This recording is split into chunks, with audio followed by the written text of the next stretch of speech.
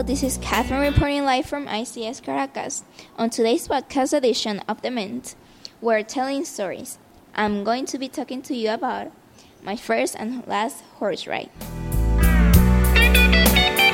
My tears fell down my cheeks as I stood in disbelief, thinking about what had just happened. During Christmas break of 2011, my family, friends, and my teacher, Mr. Shuflin, decided to go see the intriguing Black Lake located in Merida, Venezuela. It gets its name from the dark waters that are impossible to see through. We were all excited to go, not because of the lake itself, but because of the horses. There are two ways of getting to the lake, either taking a boring walk for never-ending hours or taking a peaceful and stress-free horse ride. When we arrived at the entrance, there was a strong smell of horses and manure. It was disgusting, but the excitement of riding horses washed it away. There was a huge crowd of people waiting in line. We waited about an hour, shivering in the cold for the horses to come back. It was so cold that we had to wear heavy layers of clothes.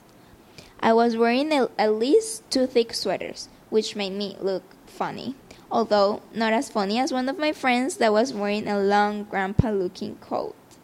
Finally, after waiting for a long time, the horses arrived. They were medium-sized, not too big. Some of them were light brown, dark brown, or gray. All of them looked extremely tired. You could see it in how lethargic they walk and their grumpy behavior.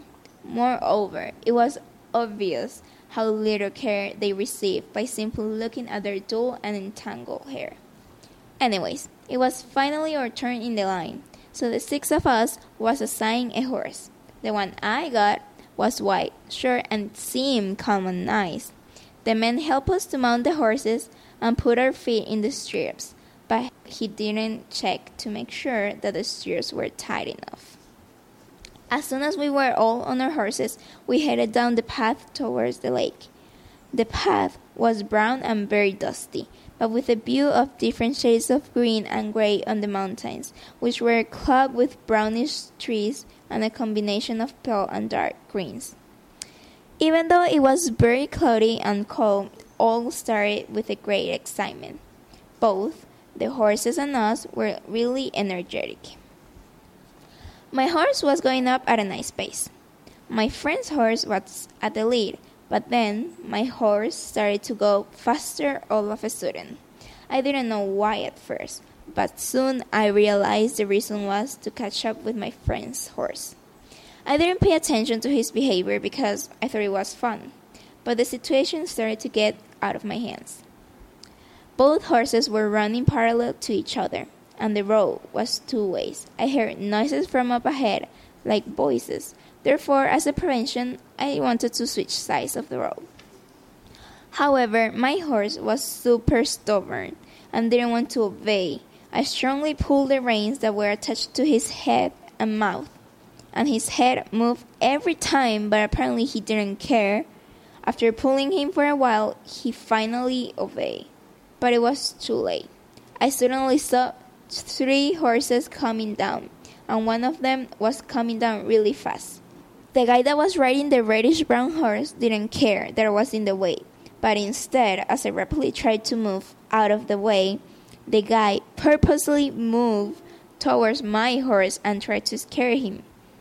Well, my horse didn't exactly get scared, but irritated. Rather, I was the one extremely scared. For a moment, I just heard the noises around me, but didn't react until I realized that my horse was running faster. I tried to control my horse, but I failed again. My horse was nearing the other horse in order to bite them. He tried to do it several times. As the time passed, he was becoming really violent. I prevented him from biting the other horses several times. However, he started to kick as well, which was harder to control. The space was becoming more and more narrow because there were a lot of horses, so it was impossible for me to keep distance from them. My horse got to have the opportunity to bite the horse on my right side. His big teeth pulled the skin from the other horse's neck as hard as he could. I saw it stretch, and still the other horse did nothing. I tried to pull the horse, the opposite way, and then everything happened extremely fast. My friend kicked my horse in order to get him to let go of his, because he thought it was hurting his horse. But the one who got actually hurt was me. After the kick, my horse moved sharply to the left and then to the right, which is when I lost completely control and leaned completely to that side. I was practically holding my whole body from the thin and weak-looking rope, and then my arms couldn't hold anymore, and so they let go as I closed my eyes really tight. Everything was black until I hit the floor, the dusty and rocky ground. Fortunately, not as rocky as other parts.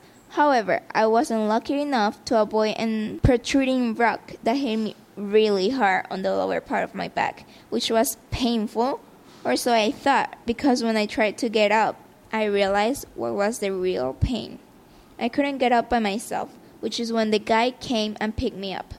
I could barely move at the moment. Fortunately, after a few minutes, I was able to move. One of my friends gave me his horse and took mine. I was definitely not going to mount that despicable creature again in my life. The pain lasted for what it seemed a long week. What I thought it was going to be an exciting afternoon, sharing and having fun with my friends, became one of those dark moments in life.